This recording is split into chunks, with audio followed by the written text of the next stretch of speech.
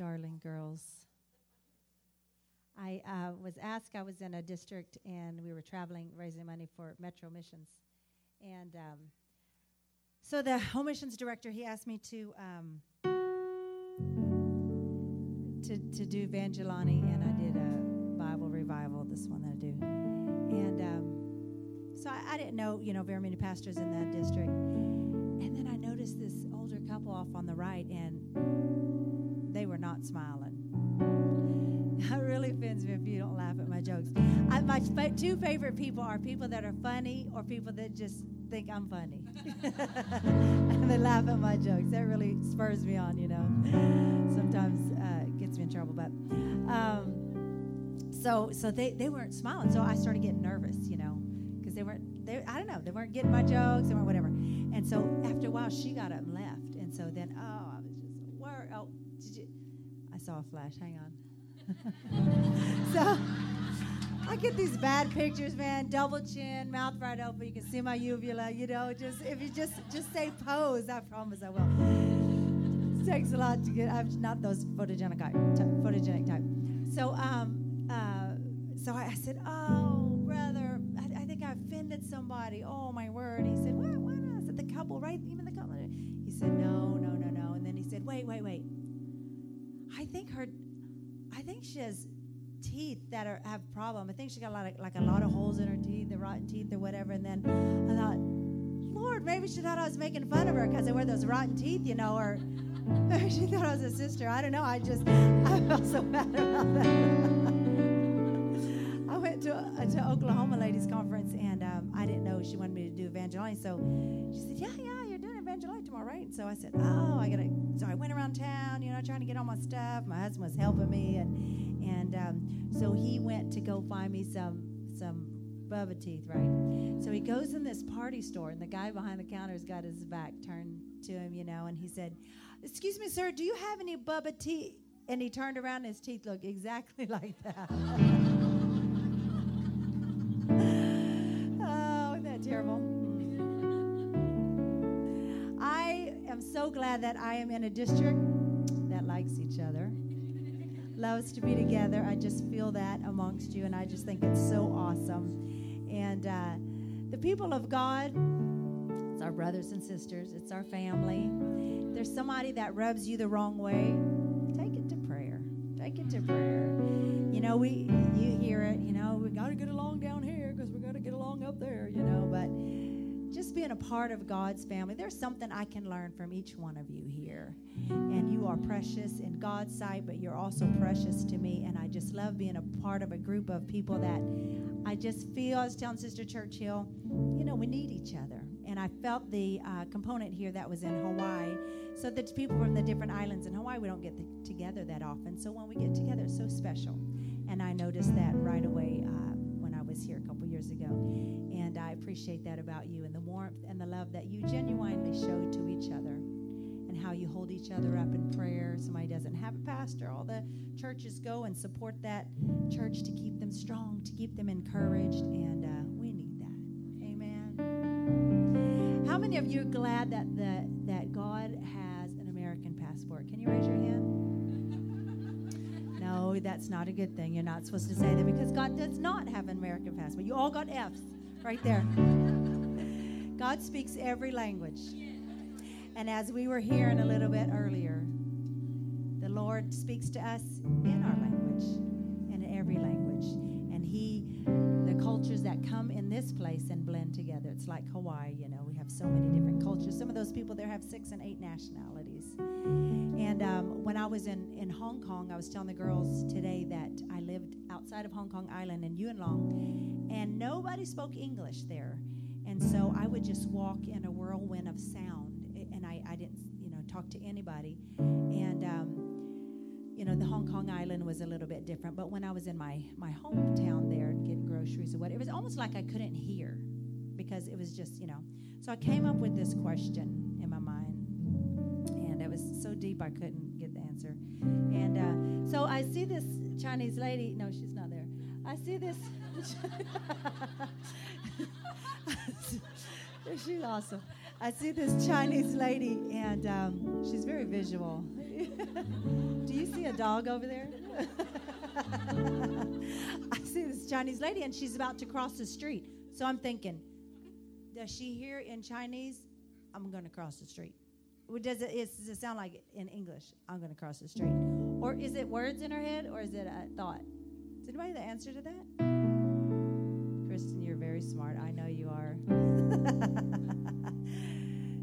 I guess there's no real answer, but that was just, so how do we think? Do we think in, Yupik? Do we think in Spanish? Do we think, whatever? But the number one language that Jesus speaks, that's the language of our heart. Sometimes we go to him, we hurt so deeply that we can just sob. There's no words. There's just no words. Sometimes I've gone to God and I've said, I don't even know what to say. But you know what I'm feeling. You know what I'm thinking. And sometimes the Bible says the groanings. Sometimes we just, God. And he knows the language of our heart. He knows a little child's language. Jordan got the Holy Ghost when she was 3, right, George?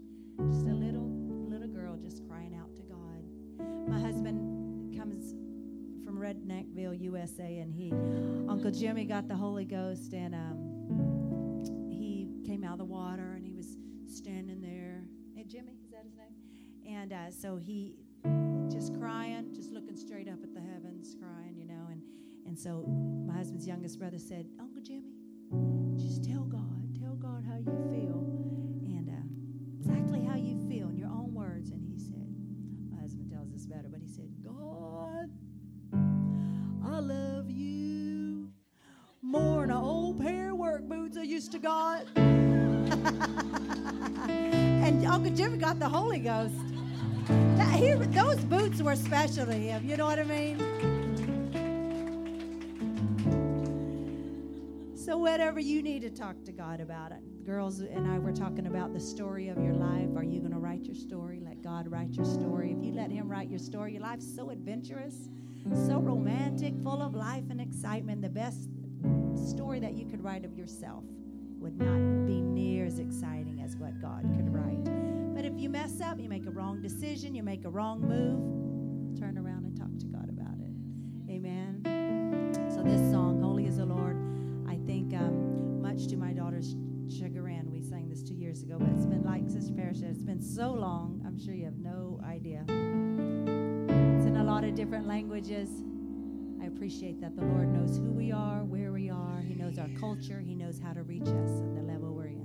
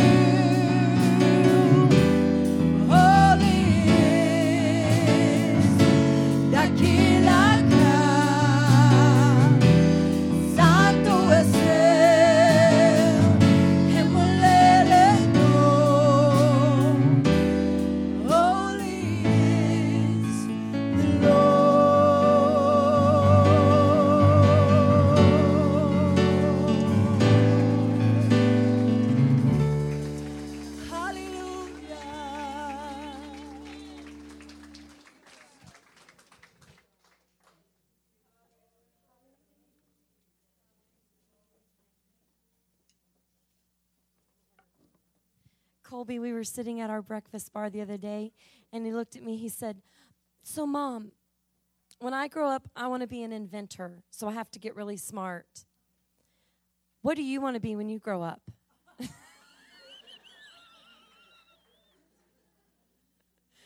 But I know what I'm going to say now when I get home. I'm going to say, when I grow up, I want to be just like Sister Sanders. Oh, so awesome, so awesome. We were blessed tremendously today by the ministry of Sister Chavis. And what a beautiful move of the Holy Ghost followed. It was just beautiful. And to see just the look on some of the faces as these ladies were praying, there's a transformation that takes place when Jesus touches your life. And it's visible, and I'm so thankful for it. And I am so thankful that Sister Wanda Chavis agreed to come and be with us again in all of our craziness and our crazy Alaska, our rough Alaska. Sister Chavis, come and take your liberty tonight. Amen. Just before she comes, I was way over there, so I couldn't get over to her. I had invited a man to come and speak with us tonight, but apparently he could not. I just saw that man right before I left, and I texted him, and I think he can do it in the morning. Oh, then I won't ask you to do it. Well, we'd sure like to hear from either one of you. Something miraculous is happening in New York City, and they told us about it at our church on Wednesday night. And if Brother Chavis will come in the morning, you don't want to miss hearing about this. And if she wants to talk about it a little bit, it would be a great blessing to you. God is moving. It's an unbelievable thing. I mean, I was mesmerized Wednesday night as Brother Chavis was talking to us. It is a marvelous thing. So feel free to do whichever you'd like. Okay. Well, he did text and say that he would do it in the morning, but how many of you are not going to be here in the morning? Anybody? Okay, in a nutshell, I'm just going to tell you this. Okay, everybody knows there's a United Nations building in New York City. When you cross in there, you got to have a passport. You're on foreign soil. There's like 192 delegates from all over the world. They're ambassadors sent here to for their country. And we now have the first church inside the United Nations building. A United Pentecostal Church pastor is the pastor.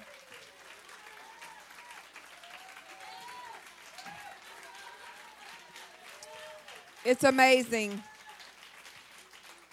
Let me just tell you that on Wednesday, Lee Stoneking spoke to the General Assembly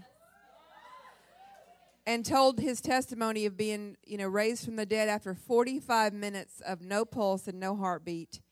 And then he said, the answer to the peace that we need among our nations can be found in Acts 2 and 38. And he read that, and every interpreter had to speak that. That was televised all over the world in every language. Every country has now heard. My husband, we got a text from Brother Art Wilson, who was sitting there with Brother Lee Stoneking, and he said, Jesus can come because the whole world has heard the truth.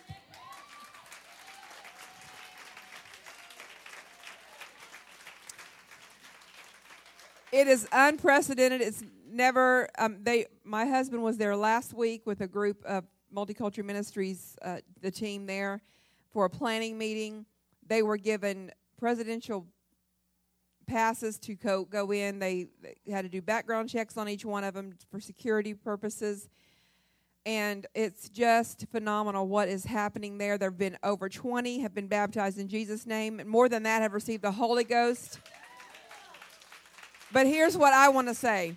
And I'm just going to tell you, did this happen because some phenomenal, big-time, anointed preacher man spoke to somebody and said, thus saith the Lord, I'm coming into the United Nations building. Did this happen because some big-time evangelist went in there and preached? No. This happened because a little lady, no formal education, had applied for a job at the United Nations a few years back.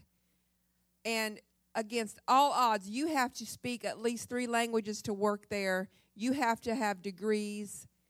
She was hired on the spot to work in that position she applied for, and now has become the personal assistant of the Secretary General of the United Nations. She fell ill last year and was dying. She had lost down to 89 pounds. Doctors could not figure out what was wrong with her. Then they finally found some rare cancer, and she left her job to die. They gave her a going-away party. She winds up, she believed that she had heard about Jesus, and she said, Jesus, if you're real, then I want you to heal me. And he healed her. Okay, then she got a phone call from her sister who lives in Detroit, Michigan, who goes to Brother Art Wilson's church. And she said, I want you to come here because God has touched you, but he wants to finish what he started. She said, I'm not going to Detroit. I don't have time to go to Detroit. I don't need to come to Detroit. She says, I really feel you need to come. I feel like God wants you to come to my church. And she was very against doing that. But then after she hung up, she said, well, God, I've asked you to direct me and order my steps. So if you want me to go to Detroit, let me give me a phenomenal sign that I will know you want me to go to Detroit. She got online. She looked up for a airplane ticket, round trip from New York City to Detroit, Michigan, $80. She had never flown to see her sister for less than, several $100s. And so she said, okay, I'll go. She went the first service she was at. She received the Holy Ghost, was baptized in Jesus' name. She went fired up. She went back and got her job back. And they had a life party for her and asked her to give her testimony. And she said, can I have the pastor from Detroit come? And they said, oh, absolutely, bring him. Well, Brother Wilson went thinking there was going to be 20 or 30 people there. The assembly hall there was over 200 people. They were lining the walls. And he introduced her. She gave her testimony. And that night, several got the Holy Ghost then and there. And God is, I'm telling you, people, we don't even know. I'm serious. My husband, the Multicultural Ministries team, they sit and look at each other like, what is God doing? What is he doing? One of the most unique things Brother Art Wilson told us about in one of our meetings prior to the UN meeting, he said that they asked him, would he be the religious liaison for the United Nations? And he's like, let me think about that. Yes. And they said, okay, well, we're going to start the paperwork, get it all in line. And so they called him. He's like, they have like a time element because they wanted him to come to some kind of big meeting that had huge security clearance for. And they said, oh, we have one thing that there's a requirement in order for this to happen. You have got to have a 501c3. Does anybody here know what a 501c3? That's a nonprofit statement. And I'm telling you, we've worked years to get one. It's really a lot of paperwork. It's a lot of rigmarole. And he's like, oh, wait a minute. Let me think. And he said when he went to Detroit, he said, I had these big dreams. I was like, I'm going to just blow this city up. So he started this ministry. Guess what he named it? International Ministries. And he went and got a 501c3. It had been laying in a drawer for 13 years. Had never used it. He's like, oh, I just happen to have one of those, and pulls it out and gives them the number. And it's already international ministry. It's crazy the stuff that's happening. God's had it in place. And my husband, I'll let him tell you in the morning, because y'all, after you hear my message tonight, you're going to want to see him. Because But I don't want to take there's a couple things that I want him to tell you that just will like give your goosebumps, because it's amazing what God is doing. He is not limited. There are no limits. There are no boundaries for him. He is working outside the box, under the box, on top of the box. He is in the box, out of the box. He created the box.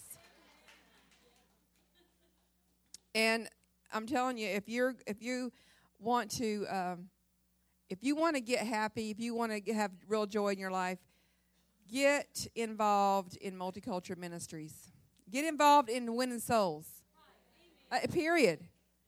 I know a couple years ago I started praying, and I was no longer a pastor's wife, and I was like, God, I need my passion back. I just don't feel that passion like it's like I'll be sitting in an amazing service, and I'm like, what? I just don't feel that. I need that again.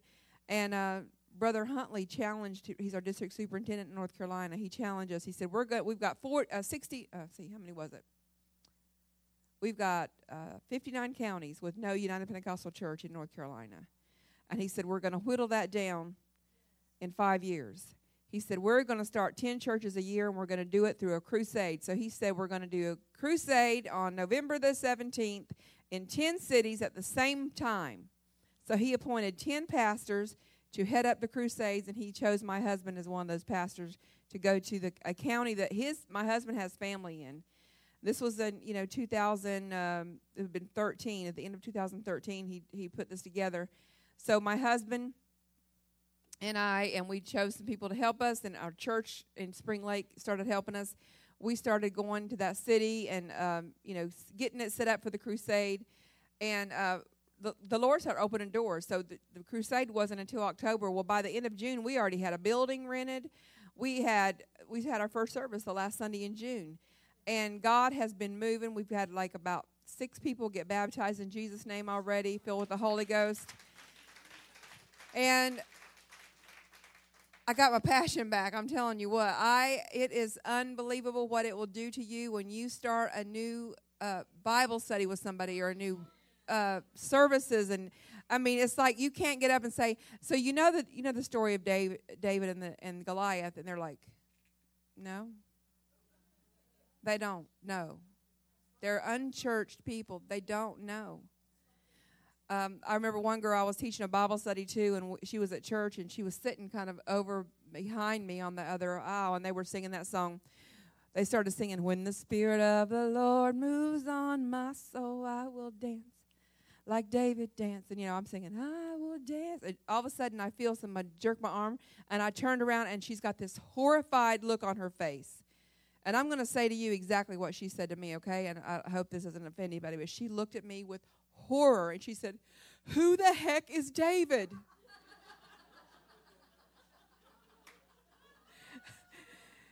She was like, she didn't even know she was trying to figure out Jesus. And here she's got to dance like, David, who is David? She didn't know anything about God. She was so horrified. I'm like, oh, don't worry about it. Don't worry about it. I'll talk to you about it Tuesday. But, ladies, we have got people that don't know anything, and we have such a precious, precious truth to share. And I love what I feel here. I love the excitement and the exuberance about what God is doing throughout the state of Alaska, throughout this district, the Alaska Yukon district. And I really am excited.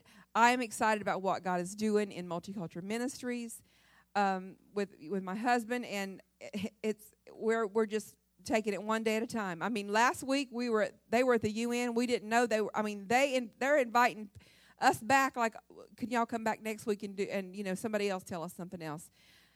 So it's been amazing what God is doing. There's no just watch and listen for the news. It'll be on Facebook the United Pentecostal Church has been posting these things on their page of the incredible opportunities that are happening there.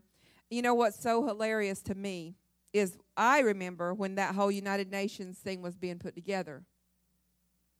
And there's still some of us that were like, I don't know about this United Nations. It's heading to a one world government. I'll tell you right now, that's what's happening. It's of the devil. But, oh, yeah, what the devil means for harm, God always turns it around for good. Ha! He thinks he's slick. Oh, God says, okay, I got 192 delegates from every nation in the world, and I'm going to have the truth preached. Woo!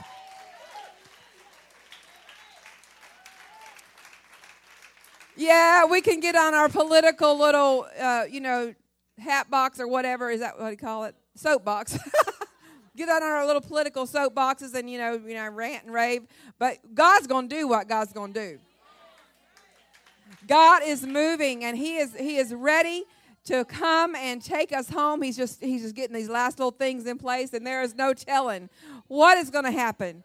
My faith is, oh my goodness, my faith is just gone out of control. I really do believe that God has given me revelation, and I'm going to talk to you about it some tonight. But first I want to start with thanking everybody I'm supposed to thank. Y'all are wonderful, amazing. Thank you. It's good to be with Sister Debbie and her girls. Oh, my goodness. If y'all could just be in the car with us, we have so much fun. These are wonderful people. These are real Christians. And the Churchill family, all of you. These people, every one of these pastors' wives that I have met, some of them I know a little bit better than others, they are real people, really Christians. And that is so important. Sister Parrish, thank you. I totally apologize. But that it just helps us to understand. Sometimes we're amazed when we go clear across the world and we find out that, people are talking about the same thing. And then we're like, we're the same body. It's not like my hand is going to take a bath, but my foot is going to, go to the Walmart. We're the body of Christ. So, yeah, we are in the same book. We're in the same chapter. We're reading the same thing. So, it just kind of reiterates that when that kind of stuff happens, doesn't it? That we're on the same page because we're the same body. So, it's amazing. It really is. I didn't realize that I had got so much in her notes. Because I do remember her leaning and said Philippians. I remember that part, but I didn't hear those 16 and all that stuff. But I had those notes from last weekend. That's what I did. So, bless the Lord, oh my soul. Now, let me tell you something about what I'm going to speak on tonight. I'll just tell you this. I am 55 years old, and I've been married. I'll be 56 May 30th. On June the 7th, I will celebrate my 40th wedding anniversary. And if you do the math, I don't recommend it. I don't know where the adults in my life were. But, yes, I was a child bride. Now, let me tell you that when I met my husband, I was in 9th grade. And I fell hopelessly in love with this guy. He is so fine. I'm telling you what. Now, when I met him, you got to understand, he walked into our church. He had a ponytail about down to here. He had on, this is the 70s. He had on blue jeans with holes, and, they had the big bell bottoms with the back ate out of them. He had on one of them shirts that, a little bit of belly would show. 70s. A suit jacket and no shoes. And he had his hair with those little rubber bands all the way around, every little bit about that. Because he's Native American, so his hair is a little, wild. So when he walked in that Sunday morning, I thought, he'd be kind of handsome if he'd get a haircut and shave. He hadn't shaved in like 5 years. He's almost 5 years older than me, so it never entered my mind that my daddy was the pastor, and I just, I was like, that ain't happening right there. So anyway, he started coming to church, and oh my goodness, every time I was, talk to him or whatever, I just couldn't help it. I just really started liking him more and more and more. And so, he got the Holy Ghost, and he started, playing the guitar, and then me and him started singing together. And I'm telling you, I started falling in love, so deeply in love. Oh, I dreamed about him. I thought about him all the time. And then in November of 1974, he asked me to marry him. I was in 10th grade. And, yeah. So I was like, well, the plan was, we'll wait. We're getting married in 4 years. And, then we'll have a nice wedding and all that. Well, by December, we were all like, well, okay, if I go to school in the summer, I can graduate in 2 years. I mean, in 1 year. And then we can get married in 2 years. And you know how that goes. So, oh, my goodness. I was so in love with him. It changed everything. I mean, I'm in 10th grade, and I'm failing algebra. And I'm like, why will I never need to know the square root of anything? I'm going to be Jeff Chavis's wife. It changed everything in my life. I mean, it changed I dressed like he wanted me to dress. I wore the perfume he wanted me to wear. I fixed my hair the way he wanted me to wear it. I dreamed about him. I talked to him on the phone for hours and hours and hours and hours and hours. My dad, when I did get married, he said, I didn't lose a daughter. I got my telephone back. That was back when the phone was actually hooked to the wall, And I would, stretch the cord and go in my bedroom and shut the door. And I would stand like this. Oh, I loved him so much. And some of y'all have seen him. He is so fine. Now, he only weighed about 119 pounds back then, but he was still fine. And I don't know if you've ever been in love. I mean, that kind of love where you can't eat, can't sleep, can't do nothing but just be in love and just dream about love. And it's just he used to call me at night. He would leave my house, and as soon as he got home, he called me. And then he would get his guitar, and he would sit there and play and sing love songs to me on the phone until I fell asleep. It was amazing.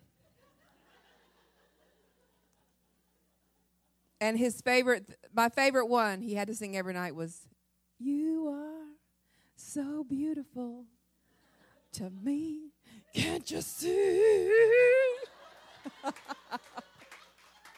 You're everything I hope for." Oh, my goodness. I would just melt and just run off. So he finally went and talked to my parents, and he's like, I love her. And I don't think we can wait 2 or 3 years. We need to get married. We want to get married, and I want to get married as soon as we can. And so my dad, he said he felt good about it. He's like, well, he knew that we was going to get married when he first met Jeff. And he's like, well, I'll tell you what, Jeff, you make me some promises. She graduates when, she needs to graduate. Whether you get married now or you get married later, you promised me she's going to graduate. He's like, all right. He's like, well, when can we get married, like in March? And he's like, no, let's wait till she gets out of 10th grade. How about it? Because she turned 16. So we did. We got married, and I tell you, immediately after I fell in love, I discovered another emotion that I'd never felt. And it happened. We were at Sunday school one morning, and sitting there with my best friend, and Jeff walked in, and he's like, smiled at me, and then he looked at her, and he smiled at her, and I was like, he gonna smile at her like he smiled at me? What in the world? And then she said something, and he laughed, and I'm like, I'm gonna kill her. What is she? She's flirting with she knows he's my boyfriend. Oh, my goodness, I thought. All the way through the service, I was so convicted. I was like, now I've won this girl to the Lord from high school, and now I want her to go to hell right now, immediately. I was so jealous of him, and it got worse as time went on. I mean, it was just every skinny girl It's like I just didn't like skinny girls anymore. And I didn't like pretty girls. I didn't like short girls. I didn't like tall girls. Basically, any girl that I just wanted him to just look at me. Just walk around with looking at me. Nobody else. Just look at me. Or at least say something like, that girl, she ain't nothing but skin and bones. I ain't studying that girl. Say something. Give me some reassurance. But, he didn't know that's what I needed to hear, so he didn't say it. So we got married, and then oh, my goodness. I can remember laying in bed dreaming that he ran off with another woman. And I would just start crying. I'd wake him up like, baby, don't leave me. Please don't leave me.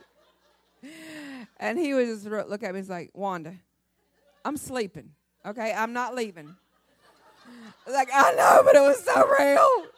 I dreamed you left me. He's like, well, I'm not leaving. If you don't knock it off, you're going to, make me really upset.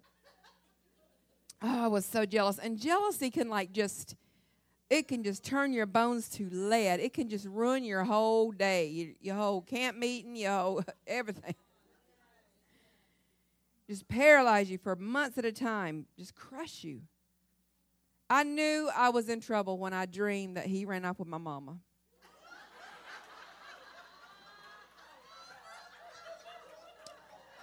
I started crying. I was like, oh, she don't deserve you. She's not worthy. Well, that flat made him mad. He's like, there's something wrong with you. Why would you be jealous of your mama? You said you loved her more than you love me. It's like, it was a dream, Wanda. It was a dream. But I was so jealous of him. It was horrible. So, I'm thinking, well, after married a while, it'll go away. Well, it didn't go away. It got worse. And as time went on, it's like, does every office have to have a secretary that's skinny and blonde? Everywhere he worked, there was always this chick that worked there that I just wanted to stab in the throat. It just brought all these emotions into play that I was like, I'm going to hell. I'm going to burn in hell. I have lived for God since I was a child, and here I'm going to burn in hell for being jealous of this Indian. I would pray and fast, and I would pray and fast, and I would pray and fast. I would be in the altar, and I would get the victory. I'm good. And walk by him, and he's there. They're just smiling and talking to some woman. I'm like, the devil is going to cause me to hurt somebody. And it went on and on. And my husband is not a flirty person. If any of you know him, he never gave me reason to be jealous of him. He's not a flirt. He's not real friendly, period.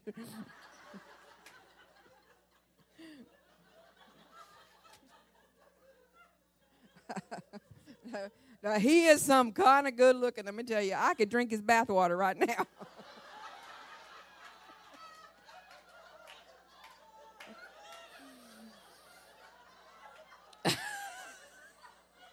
Now, all of y'all going to have to wait and see him tomorrow, because I'm telling you, he is fine. But I struggled with this jealousy, and I struggled. And even after we started pastoring, my husband was a pastor, and I started getting jealous of the men in the church. Anybody that spent time with him, I could remember being at home and thinking, I'm a housewife, so he's at work, and I'm thinking, oh, Sister so-and-so's in the hospital. So tonight, when he comes home, I have his shirt ironed, and I'll have his dinner ready, and I'll get the kids to a babysitter, and me and him will drive the 2 hours up to Chapel Hill, and we'll just talk and smile and hold hands. And then afterwards, we'll go by Golden Corral and eat some buffet, and we'll just smile at each other and have a good time. Then we'll drive home, and we'll smooch on the way home. And I'd have all these imaginations of how it was going to be. And he'd walk in, he'd say, "You got my shirt iron? Me and Brother Raw is going to run up to the hospital." And I was like, and I'm going to kill him. I'm going to kill that brother because he gets to spend more time with my husband than I do. He's taking him everywhere he goes. Oh, I was jealous. I did not want I didn't want to marry a preacher to start with because I had already been, done that thing with my dad being the pastor and shared him with the masses. And now I knew I wasn't going to like being a pastor's wife. I just didn't want all these people just, taking his time, and I needed him. He was mine. So I remember it like it was yesterday. We had been pastoring for a couple years. And I was struggling. I mean, seriously, I had prayed, I had fasted. I even had a partner. She didn't know what she was praying for. Nobody in my life knew about my problem. I had already quit talking to my husband about it because I figured, if I talked to him about it, I'd noticed that we had this big argument that went on for about 3 weeks. So I just thought, I won't say nothing. I'll just smile. But I would go in my bedroom and cry, and I would go to the altar and cry, and I'd go in the bathroom and throw up, and I just was so miserable, so jealous of him. And I had been raised better. I had been raised in a home that there was no reason my mom and dad, they were married 64 years, So it wasn't like I had a reason to not trust him. He had never given me any reason. I just was so jealous of him. But my mom had always taught me about my emotions. She said, we are created in God's image. So when I would come in, from school, and we moved every couple years, sometimes a couple times a year. And I'd say, "Mom, I'm so lonesome. All my friends are back in North Carolina. I'm in Washington State." And she'd say, "Oh, Wanda, that's the Holy Ghost." And I'd say, "No, it's not the Holy Ghost. I'm lonesome, Mother." She'd say, "No, it's the Holy Ghost dealing with you. How long has it been since you really spent time with the Lord? Maybe he's lonesome for you." And I was like, "You really, really believe all this stuff, don't you?" She's like, "Seriously, you need to go pray." And one time I did, and I come back, I said, "Didn't help a bit. I'm still..." But she would tell me, God, if he's lonesome for you, he's going to give you lonesome feelings. If he's, So I had this in the back of my mind that she had put in there. So I remember it like it was yesterday. I came home from church one night, and I had done good for several months. And earlier that day, there was a phone call. Somebody called, and just the way he answered, talked to her, this woman, it's just like, I'm right there, I'm hearing everything, but it's just like the tone in his voice, it just made my gut sick. Like, he acts like he really likes her. I wonder if I was dead, would he marry her? He probably feels trapped in this marriage because he acts like he would rather, have knee surgery than spend an evening with me. He probably would because I was, very high maintenance, very needy. So I'm thinking, that day that was miserable that day. Went to church that night, I was miserable. I went to the altar and prayed and poured my heart out to God and was like, "God, forgive me for being such a sinner." But so I came home and I didn't feel any better. I was like, okay. So I'm just going to sit down here in my recliner and just feel sorry for myself. So I sat down and I looked on the floor there, and was my husband's Strong's Concordance and his Bible laying there, one of his study Bibles. So I said, "I'll tell you what I'm going to do." How many of you know what a Strong's Concordance is? Yeah, it's one of them books that's got every single word in the whole Bible and every single scripture that's got that word in it. So I was like, I'm just going to look up the word jealousy, and I'm just going to see how hot hell's going to be for me, because I know I'm going to burn in hell. Because I was one jealous woman. So I got the Strong's out, and I looked up the word jealousy and started reading.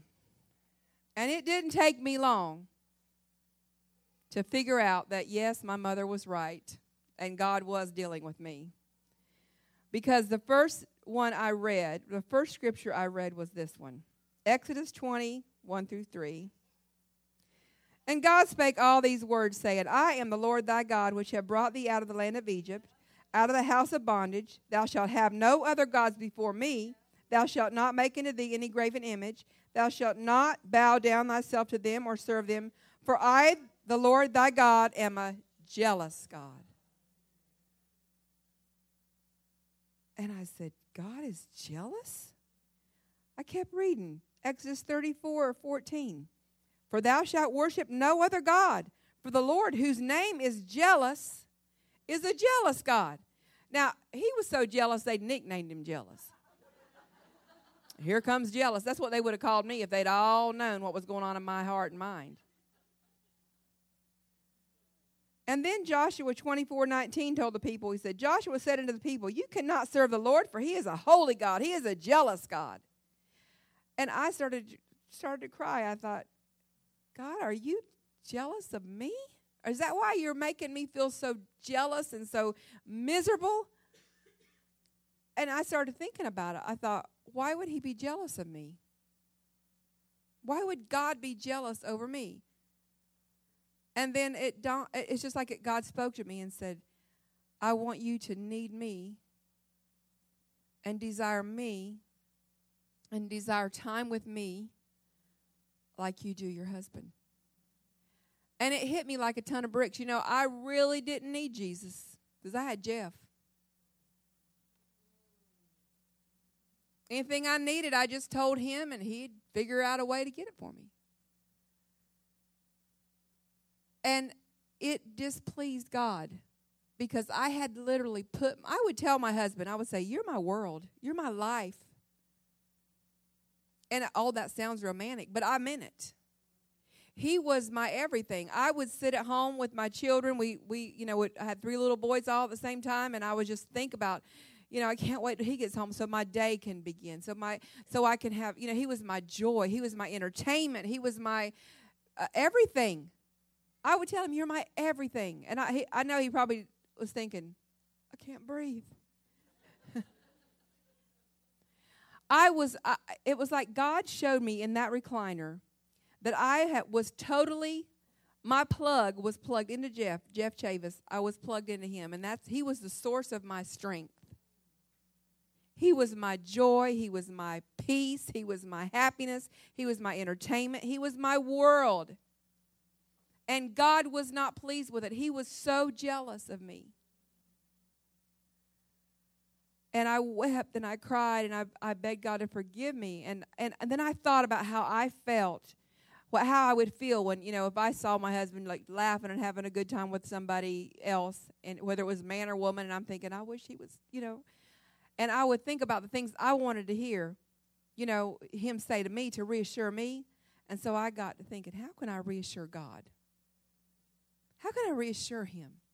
And so I began to pray. I said, God, I'm sorry. I am so sorry that you thought that I loved Jeff more than you, because I don't. You are the man, Jesus. You are the one. You are the lover of my soul. You're the love of my life. I love you more than anything. And I love my husband. I thank you for giving him to me. But if he died, I would keep on living and loving you, because you are the source of my strength. You are my everything. You are my all. And I sat there that night, and I pulled and I pulled and I pulled on that plug. And I unplugged from Jeff, and I plugged into Jesus. And I'm telling you, the peace that began to flow into my life, the joy that began to flow into my soul, the reassurance, it was like he began to tell me the things that I wanted to hear. He would tell me, he would say things like, you want to be fulfilled? You need to listen to what I think about you. Every woman, we want to be adored. We want to be precious. And sometimes men they don't get it. And some men are better at expressing their feelings than others, but most men are not really comfortable with expressing emotion and love. But God began to speak love into my life. He would tell me how he loved me and how he adored me. And I began to look in the Word of God for those words from him. And I started underlining them in pink. He loves me. He loves me. He loves me. And I would tell him how much I loved him. And then, of course, the next day, those feelings started to rise up. And I thought, nope, okay, I'm feeling jealous. So that must mean Jesus is feeling jealous. So I just turned around. I was like, you are the man. I love you. I love you. I adore you. I thank you for my life. I thank you for my kids. But, Lord, I'm telling you right now, if something happened to my kids, I would go on breathing. I would go on living because you're my life. You're my everything. I love you. You're my all. And before long, I totally got victory over that jealous pain that just, it totally paralyzed me for several years. I was not productive in my spiritual life. I was not productive in any part of my life because I was just so miserable. So this went on for a couple of days, and I mean, I had some prayer meetings those next few days in my house. I talked to the Lord. I loved on him. I reassured him. I let him know that he was it on a stick, that I had no desire for anybody, anything else. I told him every good, lovely, wonderful thing I could think to say to him. I even pulled out the book of Psalms and read to him. I read Song of Solomon to him. I told him how much I loved him, how I wanted to breathe his air. You know, I just wanted to feel his arms around me. And he began to talk to me and love on me. And, it was so amazing how the power, when I unplugged from my poor husband and plugged into the almighty, powerful God, the power that he had to energize me, to fulfill me, to strengthen me, to encourage me, he had it. So a couple nights later, I fixed his favorite meal. I can remember this like it was yesterday, too. I fed the boys early and said, y'all go play. Me and Daddy are going to have a family meeting. Me and him is going to have a meeting. So y'all just stay outside and play, which wasn't uncommon. They knew if we needed to talk private, they needed to go play. So I fed them early, had them in the yard, and so he came in and I set him down. And so he's eating, and I'm just looking at him, and I'm grinning. He's like, what are you up to? I said, I want to tell you something. It's very important. And I just looked at him and I said, baby, I release you. He's like, say what? I said, I release you. You are no longer responsible for me. You are no longer responsible for the mood I'm in. You're no longer responsible for my entertainment. You are no longer responsible for any part of my emotional needs. I release you. He's like, all right, let's eat. He was clueless. He did not know what I was saying to him. He didn't understand what I was saying to him. But I began to notice a difference. Because now you think about, here he had been married to this woman that was miserable. And seriously, I was so miserable. I would pray and seek God. And even when me and him were alone together, there was just something I wanted from him that he wasn't giving me. And I needed something from him that he just wasn't fulfilling me. He wasn't meeting my emotional needs. And so I was probably whining and complaining, and, he felt that from me, that it wasn't enough, that it wasn't, he wasn't measuring up, and he was frustrated. I was frustrated. We were miserable. And so as the days wore on, and I every day made that choice, I got up and plugged into Jesus every morning instead of Jeff, and I began to grow stronger in the Lord and begin to understand the power of just talking to him and letting him fulfill my needs. If I was feeling needy, it's like me being thirsty and going to Niagara Falls saying, can I have a drink? It's like, honey, take your pick. You just drink until you're done. Because there was no end to God's resources. And so I noticed my husband, he's like, hey, you want to go with me? Hey, let's go do He wanted to be around me because I became a different person. I became a person he really enjoyed being around. Because I strengthened him now. Because I was actually encouraging him. I was full and content. And so no longer was he, thinking, how am I going to satisfy her today? What can I do to make her happy? It was just, I was already happy. I was already full of joy. I was already content. And so we just hung out. And now I'm like, babe, let me stay home while you go do that because I'm just going to get on your nerves. And he's like, no, come on, I want you to go with me. Come on. I don't have no fun when you're not with me. And his friends will say, please do not send him out here without you again. He is so miserable without you. He loves my company because I have no demands on him. The Lord, I literally am plugged into him. And in fact, there's been a couple times my husband has said, you know, you really don't need me, do you? I remember when you used to really, you know, just be jealous of me and needy and all that. You just so independent now. I said, no, baby, I am not independent. The Lord is helping me and strengthening me. Not too long ago, I have a little Bluetooth that I was going to, that I had a charger in my car and didn't realize I had it plugged into my cigarette lighter thing. So I plugged my cell phone into it, thinking it was my phone cord. And when I did that, my phone, a message came up that said, wrong power source. And I had to smile because I thought, well, that'd be handy if we had that, Sister Churchill, that every morning to say, up, you plugged into the wrong person, plug into me. Because some of you here tonight, the reason the Lord has brought this message through me to you is some of you are really plugged into somebody else. It could be your husband. It could be your daughter. It could be your mom. It could be a friend. Who are you plugged into? Who do you get your reassurance and your confidence from? Who do you get your, that's who helps you have a good day or a bad day or whatever. Who is it you're plugged into? I'm telling you that the Lord is so jealous over you. He is crazy in love with you.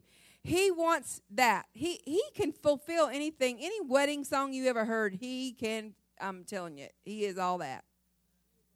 He is the lover of your soul. He really can satisfy you. And he loves you so much. And throughout eternity, he has been, it's like he saw you in his mind's eye. It's like it was an idea. And then he imagined you. This is Bible. He says, before you were even formed in your mother's womb, I saw you. You were in his imagination, and he began to create you. And he put a lot of time and he put a lot of effort into making sure that you were just what he wanted you to be. He's always looking for someone to recognize that, for someone to recognize who he is. When I really recognize, you know what, Jesus, I've been singing these songs about Jesus is the answer for the world today. Above him there's no other. Jesus is the way. I've been singing them songs all my life, all these songs about who Jesus was. But when I really recognize that he really is the answer, and I really plugged into him, I'm telling you, it was a revelation. And he has given me revelation on top of revelation on top of revelation of who he is. And in the Word of God, there's so many instances where he was looking for someone to recognize. And I really believe in the New Testament, all those people, you notice that he healed some and some he walked on by. There was just people that he healed. Like the woman with the issue of blood. In Mark 5 and 25 through 34, where she, you read that story and she's like, she's unclean. She's having to walk through this crowd of people and say, unclean, unclean. She wasn't allowed to touch nobody. She wasn't allowed to go to church, because if she touched a pew and the priest touched the pew, then he was unclean. And bad thing happened when the priest was unclean and he tried to perform his duties in this temple. So she was alone. She was ostracized. She was separated. She was unclean. And she realized who Jesus was. And the Bible says that she said, if I can just touch his clothes. And the reason I think she said that was because she recognized a scripture from Malachi 4 and 2 that said, but for you who revere my name, the Son of Righteousness will rise with healing in his wings. And I believe that she knew that if she could touch the corner of that prayer shawl that he was wearing, that canaf, that she could touch that seat that was hanging off, because right above that was that scripture. But for you who revere my name, the Son of Righteousness will rise with healing in his wings. She knew if I could touch that, I know he's the Messiah. I know he's the one. I know he's the one that's been prophesied. So I believe that when she touched his clothes, he recognized, she knows who I am. She knows. She knows who I am. And when blind Bartimaeus said, Jesus, thou son of David, he knows. He knows who I am. There were so many instances. You read through those miracles in the New Testament. The ones he healed, they recognized who he was. And let me just explain to you who he is and see if you get this revelation in your heart. Because Jesus Christ was God manifest in flesh. He dwelt among us, among men, and he crucified, died, buried, and he rose again. And then he told his disciples, he said, go and tarry at Jerusalem because I'm going to go, but I'm not going to leave you comfortless. I'm going to send the Comforter in my name. The Holy Ghost is going to come. And so then they received the Holy Ghost. And I don't know about you, but I did too receive the Holy Ghost. And if you believe that Jesus Christ was God manifest in the flesh and that the Holy Ghost is the Spirit of Jesus Christ, and it lives inside of you, then you will understand the revelation of what God wants you to understand. That is that nothing is impossible for us. Nothing is impossible. That's why it's blowing our mind what's happening in the UN, because we don't even believe who we are. We don't even believe that what we've got is the power of God living inside of us. We don't recognize what we have. We haven't really got the full revelation that God Almighty is living in me. And when that woman comes to me and says, I have cancer, I need you to pray for me, I don't have to say, could you get the bishop, somebody come pray, she's sick. If I believe that God manifests in the flesh lives inside of me, then I believe that his power can move through me and I can speak. I can lay hands on the sick and they will recover. These signs shall follow them that believe. Believe what? Believe that he is God manifest in the flesh and that he lives in me. When you believe that, these signs shall follow you. You will lay hands on the sick and they shall recover. We no longer, have you seen it? You pastors' wives have seen it. You've seen the one at the altar and she's like real close to the Holy Ghost and all the women around are freaking out. They're going, they're trying to get some of the big dogs in the church to come over here and pray because she needs the Holy Ghost. What if we all went home with the revelation of who God is in me, and we would take our hand and palm that head and say, in the name of Jesus, receive ye the Holy Ghost.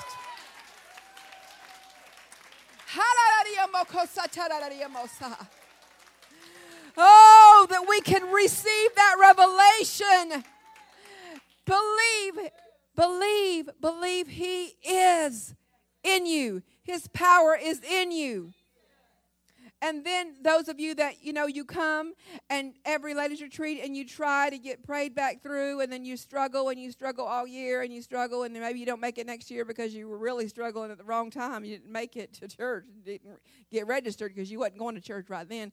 But what if you really recognize the power of the Holy Ghost and you really started calling on the name of Jesus and saying, in the name of Jesus, I can do all things. I can live a victorious life. We have people that come into our services, ladies, and I'm telling you, this is something God's been dealing with me about. I learned in college, I've learned that there are certain things that keep you from feeling. And I don't know if you understand this or not, but the convicting power of God works through our emotions, through our feelings. And when you come to church and you're smoking and you've got nicotine flowing through your veins, you know what nicotine does? It keeps you from having those highs and lows. And that's why when people have gone a couple hours without one, they're like, I can't deal with these emotions. I need to get me a cigarette. And I'm not trying to condemn anybody. I'm trying to give you some understanding of what is going on. That person is addicted to that not wanting to feel. I don't want to feel it. And, some people, they condemn that smoker, but they're taking that little pill that just knocks the edge off and just keeps them from really feeling. Or that they'll take that little sip of alcohol every, few hours just to knock the edge off, just to keep them from really feeling anything. Ladies, we have got to pray that God will pull down those strongholds so that when our people are coming into these services, that the man of God can preach the word of God, and that those feelings can feel the convicting power of God. We got to pull down the strongholds through prayer. And you can sit there in your bench and you can say, Jesus, you are God manifest in the flesh. And I know there are people sitting in this place right now that have nicotine running through their veins. They can't feel this power. There's people here with medicine in their blood. They can't feel this power because they're kind of numb right now. But God, I'm praying that you'll reach in there and pull that stronghold down so they can feel your power. Pull that down. Knock it out of the way. You can penetrate it. You can penetrate nicotine. You can penetrate Xanax. You can penetrate these Valiums and these nerve medicines that are keeping people from feeling. God, we have a work to do. We have a job to do. And there are some of you tonight that you are here and you're so hungry. You're so ready to be over it. You're so ready to be over all this junk that's going on in your life. You're so ready to feel God again. You're so ready to really have a relationship with God. But let me tell you something. You think it's hard. You think it's a challenge. You think it's a struggle. But it is not. There is nothing hard for God. There's nothing too hard for God. And He wants to blow your mind. He wants to go in there and fix what is wrong. He wants to tear down the strongholds. He wants to be the source of your strength, the strength of your life. He wants to help you. I'm telling you what, if you're having issues where you need a medication so that you can not have anxiety attacks and panic attacks, let me tell you about a God that is the peace that passes all understanding.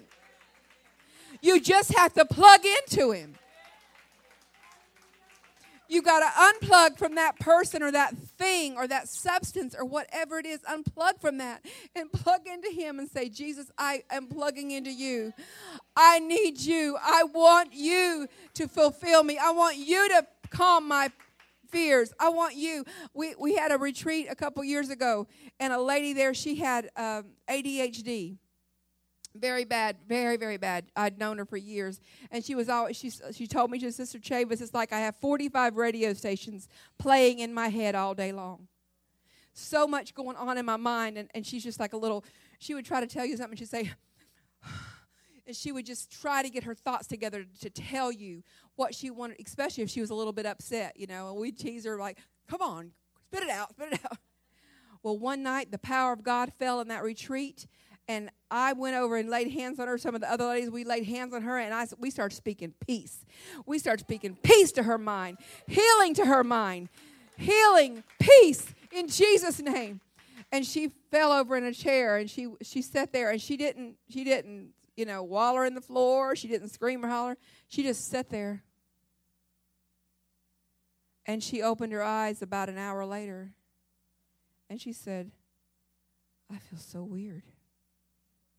I said, welcome to normal. She said, I really feel like I'm on some kind of a, psych med right now. I'm like totally chilled out. I said, this is how normal feels. And God healed her. God healed her that night.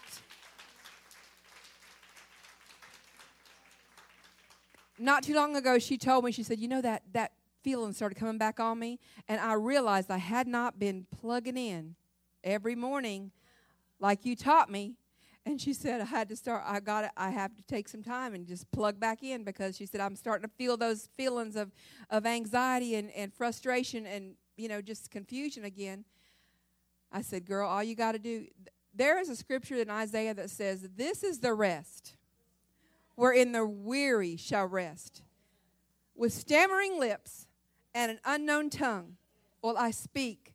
Let me tell you, if you are having disruptions in your mind and your family and your heart, and you're weary and you're wore out and you're strung out, whatever it is, if you will just start praying in tongues, just start praying, and then let the Holy Ghost, and just speak in tongues, and then speak in tongues some more, and then speak in tongues some more, and pray in tongues until you fall asleep. You talk about waking up feeling rest and peace. There's times I've just had to go in my room and just pray in tongues. Just because I needed 15 minutes. I needed 15 minutes. Because if I didn't want to hurt nobody, I didn't want to say nothing wrong. There's been times I've been working at the church with a bunch of menopausal women. I was like, I'm going to hurt somebody. I'm going to go in here for a minute. And just pray and ask God to give me peace. Pray in tongues. Sometimes I don't even know what I need to pray for, so I just pray in tongues and let the Spirit make intercession. I'm telling you, there's some women here tonight that are going to leave delivered. You are going to leave this place changed, because you are going to unplug from whoever you're plugged into. And you are going to plug into some power. Now, you may have the Holy Ghost. But I had the Holy Ghost since I was 6 years old. But I still never really plugged into Him completely and said, God, you are my only need. I'm telling you, the relationship that I have with the Lord right now, I'm not bragging. I'm just telling you, you can have this. I remember after I go on a prayer retreat every year. I take our ladies and we go down to the ocean. And every year, here I am standing at 9 o'clock at night. We go outside and we stand on the beach. We're all, like 40 of us, stand there, the waves, and we're just praying. And here I was again, it's like our 15th or 20th year. And I'm standing there. I'm like, God, here I am again. Same junk. I'm trying to, cast into the sea of forgetfulness, the same junk I've been dealing with all these years. I'm so sorry. I'm such a loser. I'm just, I'm just so inconsistent. I was just telling him all my weaknesses and all my sins and inadequacies, and just, asking him to be patient, thanking him for being patient with me, and telling him, I'm so sorry. I'm such a needy woman that, I just can't seem to get it together. People think I got it together, but me and I ain't got it together. And it's like he walked up behind me, just like he was here, and it's in my ear. He said, what are you talking about? You're perfect. Now, I've been told a lot of things in my life,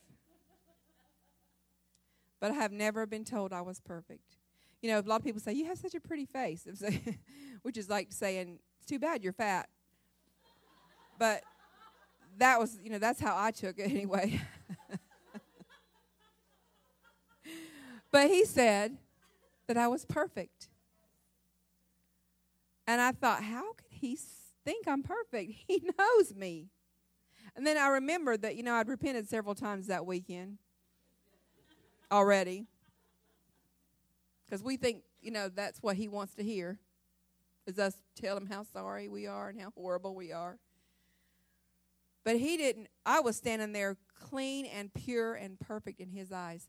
I was his creation. He made me. He designed me. And I'm telling him how horrible I am. And he's like, girl, you are perfect. You are all that and a bag of chips. You are everything I want you to be. You are mine. And I could feel him just reach around and put his arm. Literally, I felt him put his arms around me. And I started smiling. There were no more tears. I was smiling. And I thought, wow, I've never had anybody tell me I was perfect before. This is pretty cool. God of the universe is telling me I'm perfect. I think I'm okay. I think I'm going to make it. And then he said, dance with me. Now, I've never danced. I have a lot of rhythm in my mind and all that, but I just can't get it to work. Yeah. I could make a lot of money doing Zumba, just videoing myself doing Zumba and selling the video for comedy. But that night, he said, may I have this dance? And I was like, it's dark. Nobody can see me. It's just me and, there's some ladies on down that we all kind of spread out down the beach, and I started dancing and twirling. He twirled me around, and I danced. That was so graceful. And I danced with him, and he loved me and loved on me and told me how beautiful I was and how perfect I was. And I came in that night, and all the ladies were sitting around eating cake and drinking coffee and telling jokes, and I just slipped on through, went and got my jammies on, curled up in bed, and just and it felt like that night, that first time that I got to go out with Jeff, and that first night that he kissed me. That's how I felt like savoring that moment with him. And I really felt loved and content and fulfilled. And I feel that same spirit in this place. I feel like God wants to wrap his arms around somebody. Do you know that Take Me to that place, Lord? Can you play that?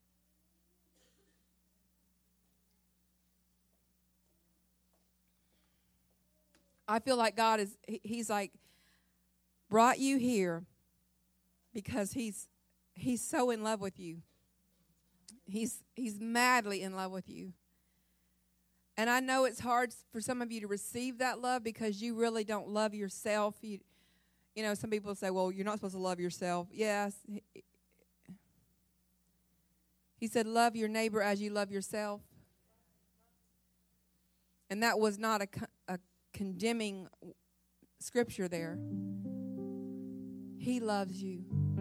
So he wants you to love you. You're his creation. But tonight he wants to take you somewhere.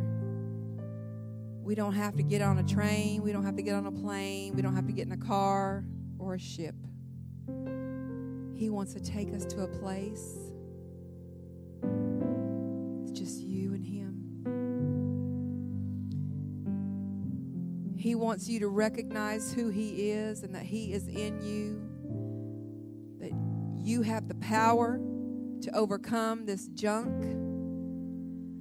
You have the power to overcome these inadequacies that you feel. All these things that are hindering you.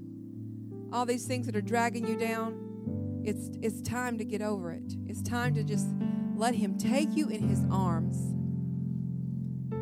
and love you the way he wants to love you, the way you deserve to be loved. There is a God who loves me. He loves you.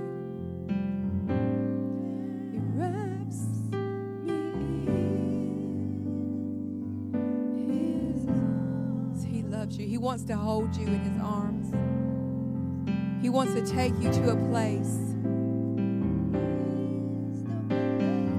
There's a place, that's where we're changed. When we're in his presence and his arms, that's where we're changed. That's where we belong, is with him. Can you close your eyes now? It's just close your eyes and just get alone with him. Just you and him. Just close your eyes. It's you and Jesus.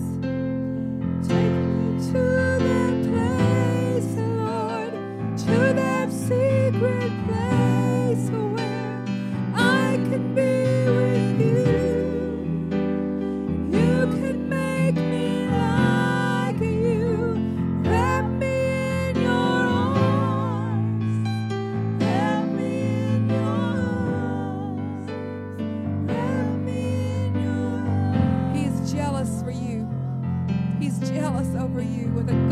jealousy. He wants your love. He wants your affection. He wants your attention. He wants you to realize who He is and what He means to you. He's so tired of the competition. He's so tired of the competition of the people that you're plugged into and the things that you're plugged into. Can we just reach out to Him and reassure Him that He really is the love of our life? He wraps me in His arms. Oh, hallelujah, hallelujah. Hallelujah. Oh, there's a God who loves me.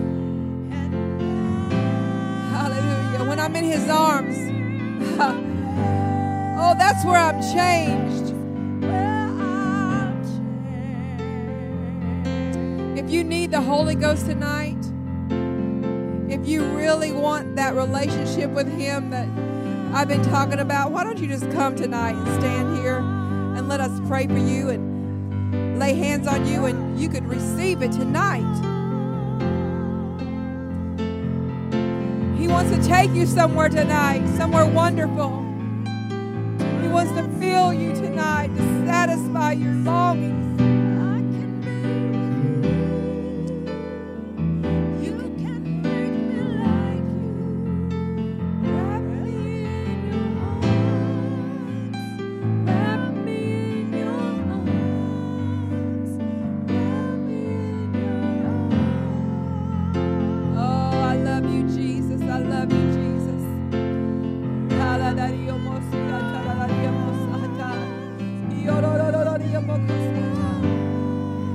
Hallelujah. Some of you ladies you're in shock right now because you realize that you have been plugged into somebody else and something else, and you don't really know what to say, so just pray into